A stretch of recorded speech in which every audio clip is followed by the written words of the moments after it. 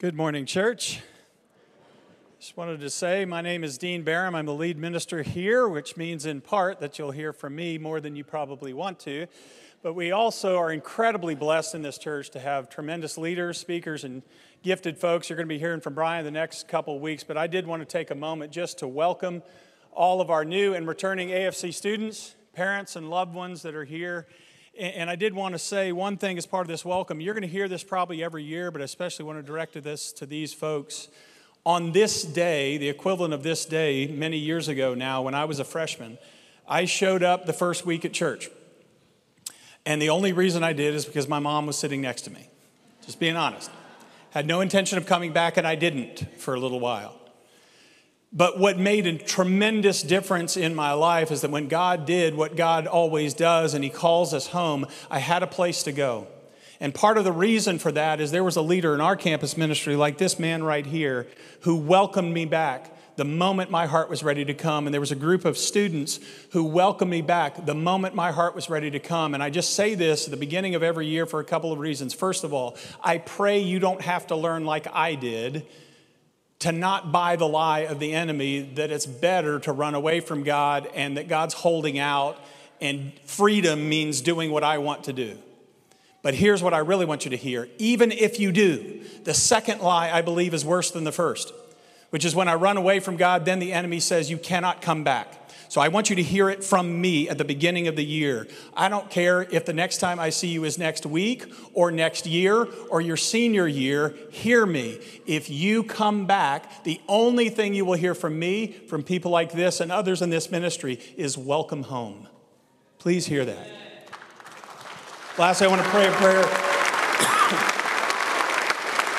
I want to pray a prayer of this man. One of my great joys in ministry and life right now is not just to serve with this guy, but to do life with him.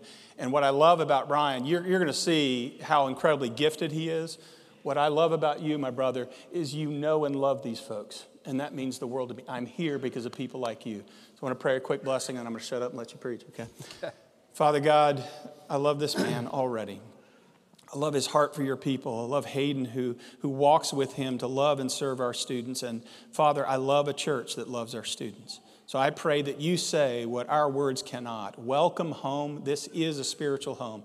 Empower my brother as he opens the word to us. In the name of Jesus, amen.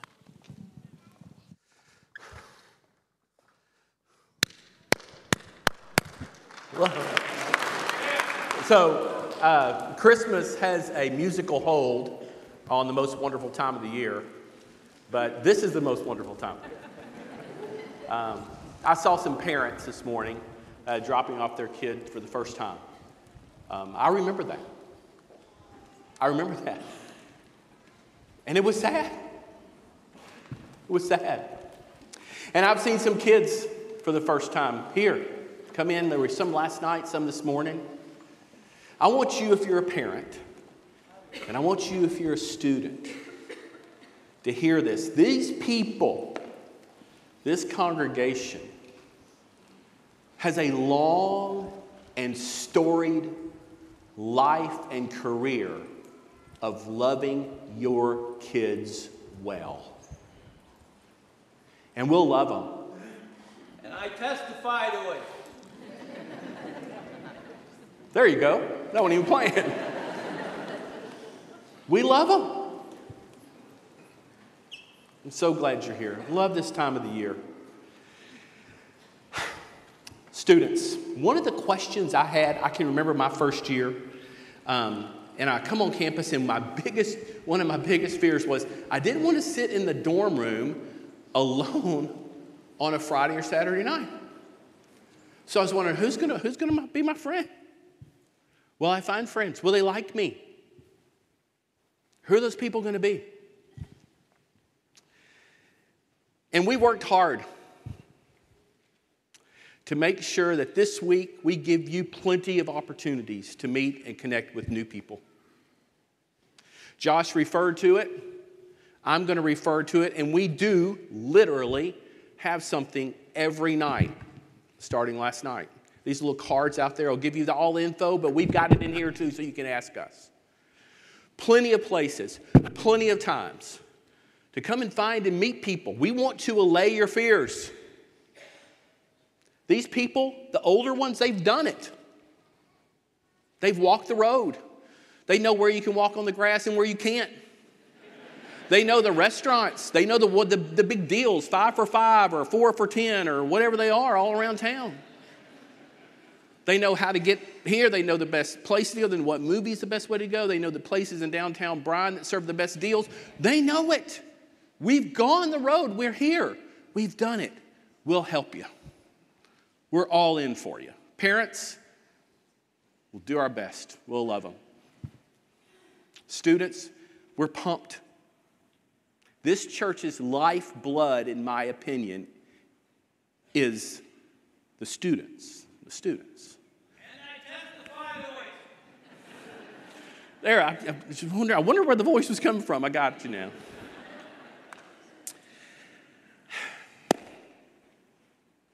I don't know about you, but not too many years ago, Leslie and I and my sister and her husband, Gary, had the task of going through my parents' house. We were moving my parents to a new place so they could be closer to my sister. Now, my parents weren't hoarders, but they were collectors. And so we got in that house and we were digging through every drawer, and you know how all the things fall behind the drawers? We were looking at the top of the closets. We were looking under the beds, places that hadn't been disturbed for 20 years, digging through things, looking. I think we were maybe thinking somewhere in all of this stuff in the attic and all the outbuildings, which they had 2 of for more stuff, we would find some treasure. Now, my mom loved flea markets and garage sales. She also loved First Monday Trades Days, whatever it's called at Canton, where everybody makes everything out of wood. So there's a bunch of wood hearts, wood bears, wood things. And my dad collected paper, notes. Now, some of you may not remember, but I'm old enough to remember. You remember each month, you got an envelope from the bank. And in the bank was your bank statement, with every check you had written that month. Yeah, remember? They all came. My dad had checks from the 80s to places that don't even exist anymore. Rubber tubs full of them. But he also just kept all kinds of notes. If any of us had ever written anything on a note, he kept it. There were a lot of yellow Post-it notes. And on it simply said, my mother's name was Janice. It would say, "Gone to the store, be back soon, Jay." He kept it. Kept all of them. She would put her there on the kitchen, so as he walked in from the garage, through the utility room, into the kitchen, on the counter, he could see, okay, well, there's where she is. I'm okay. She's safe. All those notes. So we didn't really find a treasure. There was no baseball card. My dad didn't care about sports, so there was no valuable baseball card. There was no piece of glass that now is worth something, or presidential memorabilia. My dad loves president election stuff, so we didn't find a pen, from years ago that was worth any money. We found the written things, and among the written things were cards, letters, written from other people and between my parents in their dating years and my parents in their married years. And cards that they had received from me and my sister or other people, or letters from people in their past. Just full of great words.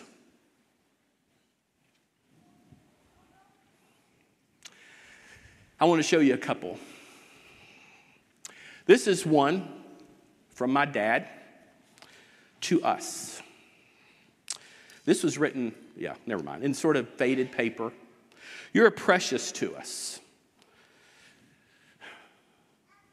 You and Krista are our greatest blessing. Krista is my sister on this Christmas day, as you are on every day.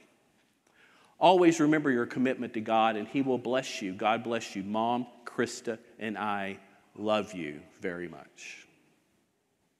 Another one.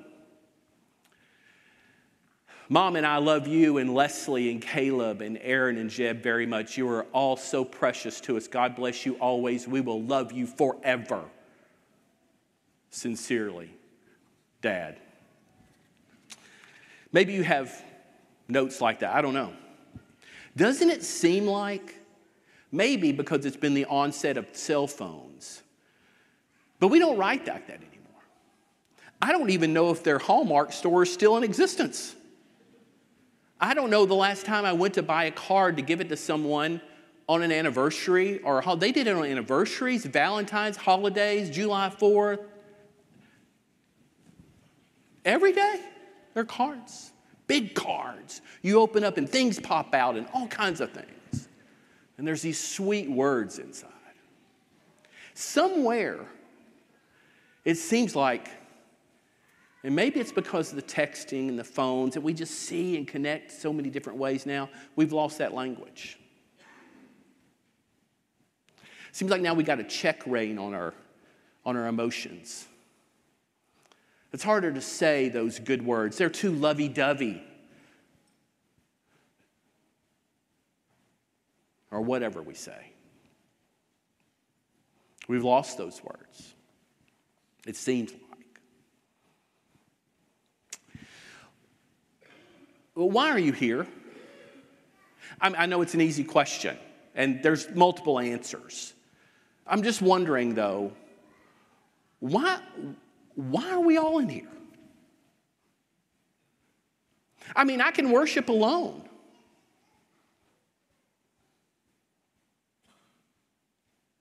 But we all are in here together. Why do you think that is? When we have a visitor, or sometimes when I'm thinking about new students, and they're coming in here, and they're leaving, what is it that I want? I want them to have courage to come back next week and to keep coming. That's why we're here. We could do it alone. I can sing without you. I can read without you. I can listen to sermons from all over, from everyone. All kinds of people. So why is it that God has us here? What is this? He didn't have to do this. Did he? It's because you will get courage to keep going. He knew it. We needed the language. Why do you love the foyer? Because it's where you get courage. You get connected. You hear good words. You get filled. God knew it. You needed to be here. Aren't we starved for good words? For kind, good, encouraging words? We've lost the language. We're worried if someone's going to think we're just flattering them, or we have some ulterior motive. We need to bring back the words.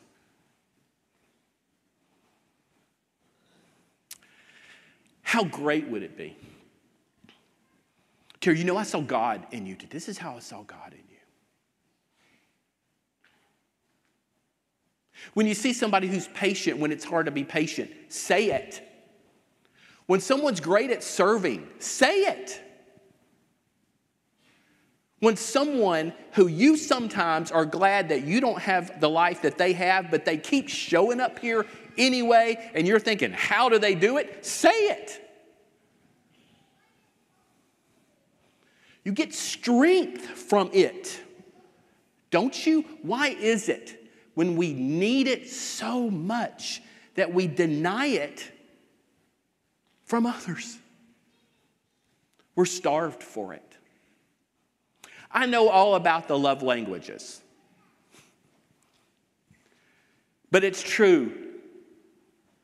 Our love language is words of affirmation. for all of us. And God knew it. How do people get encouraged, by the way? If Truett was standing up here and I just walked by him, was he supposed to get some disease of love because I'm within 6 feet because I just walked past him? No, it happens because of your words. You have to say something.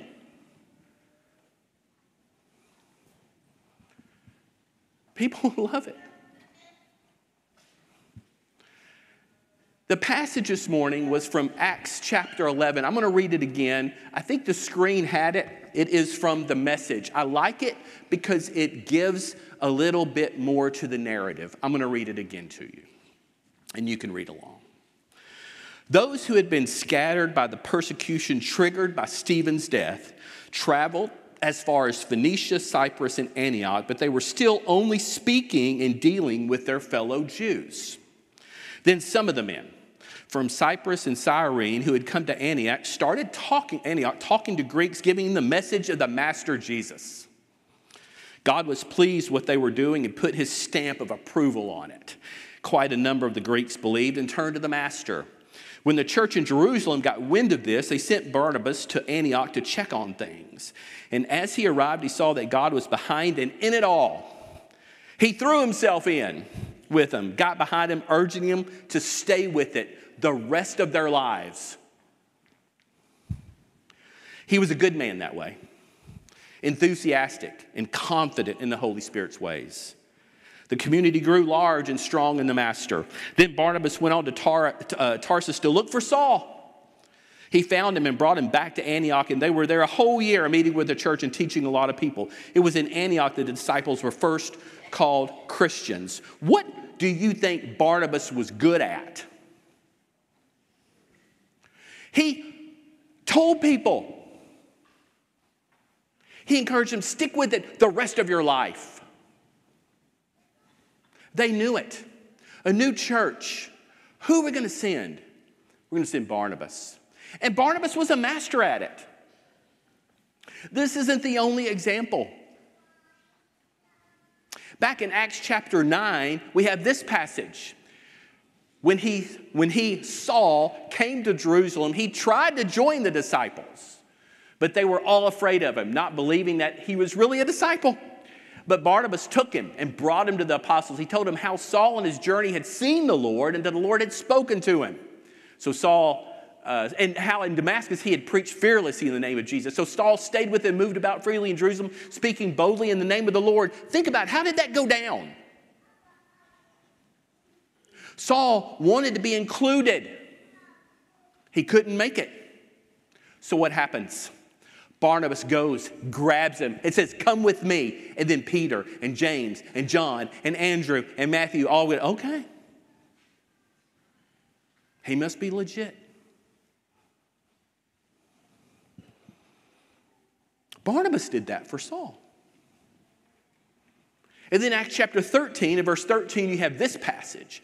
This is the first missionary journey. I don't think they sit around and go, let's call this thing the first missionary journey. I think that we just did that. So the first missionary journey, they're going, and it says, from Paphos, Paul and his companions sailed to Perga and Pamphylia, where John left them to return to Jerusalem. Now, why did John do that?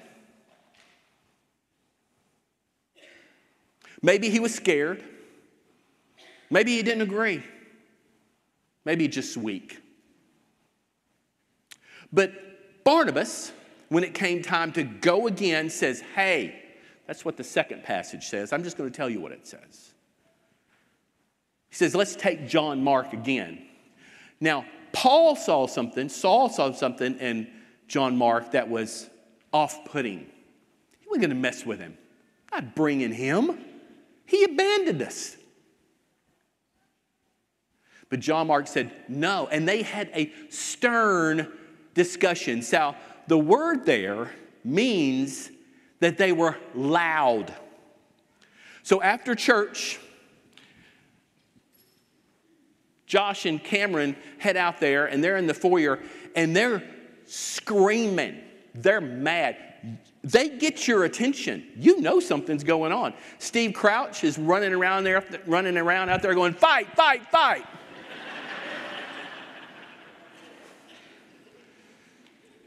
They don't hit each other, but they're mad. You notice it. Everybody's talking. You all go to Rose's, where it seems like everybody goes, and talk about, hey, did you see what happened today? I mean, they were mad. Barnabas insists, and God brought good at it. Barnabas and John Mark went one way, Paul and Silas went the other, and God's word spread. But there was a problem. I wonder what Barnabas and John Mark's conversation was later. He goes, hey, we're headed down here, over here to Cyprus. And he goes, oh, I thought we were going with Paul. Yeah, I know, Paul doesn't care for you very much. He's sort of ticked off. And Paul and Barnabas had a history. They were buddies. Remember who went to get him in Acts 9 and said, come on with me, I'll include you. So they knew each other. They were friends. They had traveled together. But Barnabas saw something, right? So much so. And you know, don't you, how it ends? Paul's in prison, 2 Timothy, and he's in a dungeon prison. He's not under house arrest. He's at the near end of his life, and he probably knows it.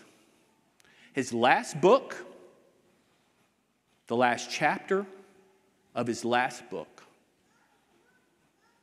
And he's talking, and he says, this is part of it, but he says, I need 4 things. He's talking to Timothy. I need my coat. I left it. I need the scrolls and the parchments. And I need John Mark. How did he get from being a quitter to someone Paul championed when he wrote to the church in Colossae? How did he get from Mr. Abandonment to being needed? What do you think happened in between those times? He didn't just by osmosis get it. And God and the Holy Spirit can work. And they don't need you to do their work. But they chose to use you. Somewhere, some great words were spoken. Don't you think? He heard from Barnabas and maybe others, you've got it in you. You can do this. Keep going. Don't worry about all that happened back there. Come on. Such good words. I love those words. I'm over here now. Even if you're an upperclassman or and it applies over here too, or you're brand new, Satan hisses his rot all of the time.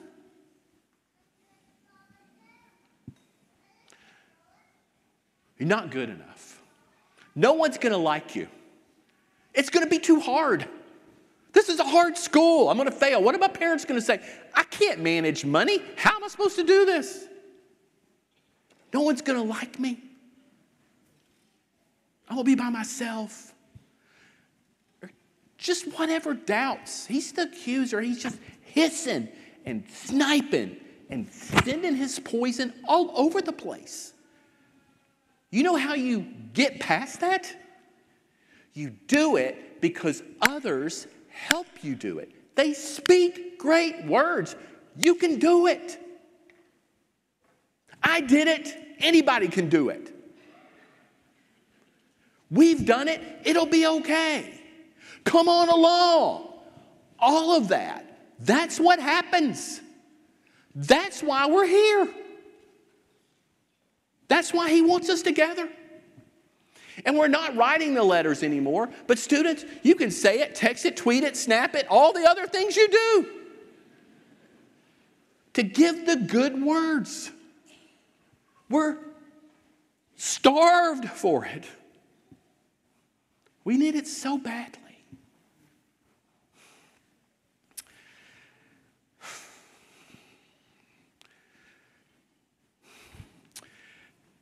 Picture It's two guys you probably don't know. You might know after I get started with it. One of them is David Brown, and another one is Jerome Avery. David, at 15 months, was diagnosed with Kawasaki disease. Far be it from me to explain all that, what that means, but my understanding is it's rare, an inflammation of your blood vessels. Anyway, at 3 months, due to surgery, he lost his left eye. At 6 years old, he became blind in his right eye. So a loving mother was looking for solutions, looking for specialists to find the way. Maybe there was a way. And his right eye, the vision didn't diminish immediately. It was slow. By the way, by the time he was 13, it was completely gone. But he had moved, and he was athletic. And in St. Louis, where they had moved, they had a program, a place for athletes who are visually impaired. And he started participating. And it involved him running the same distances you're familiar with, 100 meters, and he would hold on with his left hand to a guide wire and run. And he loved it. It was almost, his mother thought, contributed to his survival. It gave him something to do. And he was good. He was fast on that guide wire. He became super interested and stoked about the Paralympics. And he gets connected with Jerome Avery, who is a guide for blind runners. Now, I don't know if you've actually tried this. Down the hall was pretty wide. I didn't run. But I thought, I'm just going to walk as far as I can, just with my eyes closed. I'm about 10, 15 feet. I think I'm going to bust my chin on that kiosk out there or something. I'm wanting to open my eyes. It's pretty scary. Try it. See how far you can walk. He's running. And they're good. They compete in the Paralympics and they win the gold medal. Show the track picture, please. This is their hands. They're tied together by just a string. And they run. David said the most difficult thing for him to learn to do differently was he had been used to just running with one hand, one arm, because his left hand's always holding on to the guide wire. People have compared it to a little bit of like a funny three-legged race. They're good. He's the fastest blind person to ever run the 100 meters at 10.92. Now, that's pretty fast. The fastest runner that can see, Usain Bolt, is 9.58. So he's pretty fast.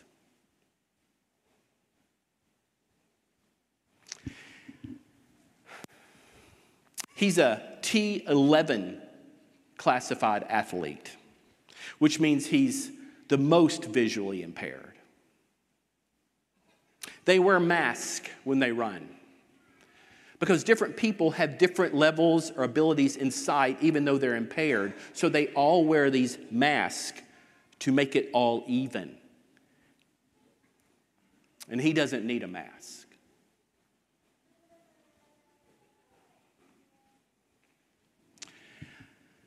I want to read you something that Jerome Avery said, because it applies this morning. Remember, he's the guide. And he said this. Not only, I got to say this. You know this encouragement thing, the word? We sort of know what it, but it can be, We know super well the phrase, speaking the truth in love. Question, why does that always have to be correction? You can speak the truth in love and it be affirmation, comfort, counsel, cheering.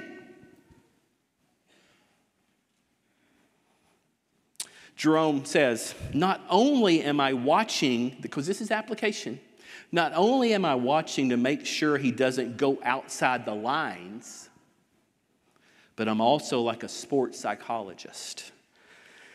I have to figure out how to calm him down. That can be words of encouragement too. Anybody anxious? Need calming down?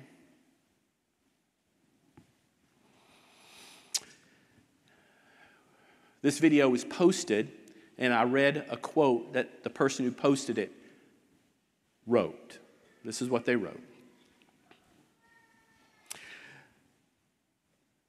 This is life.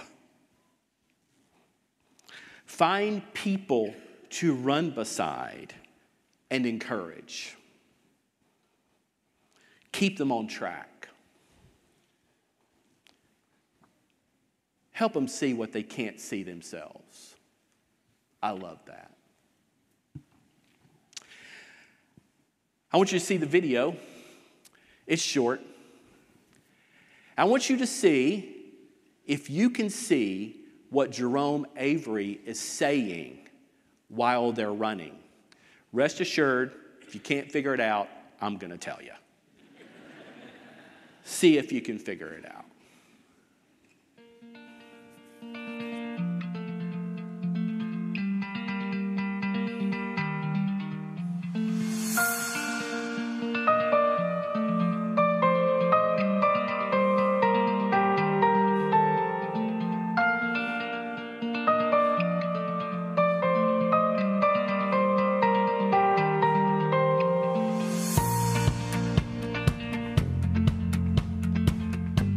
I love that.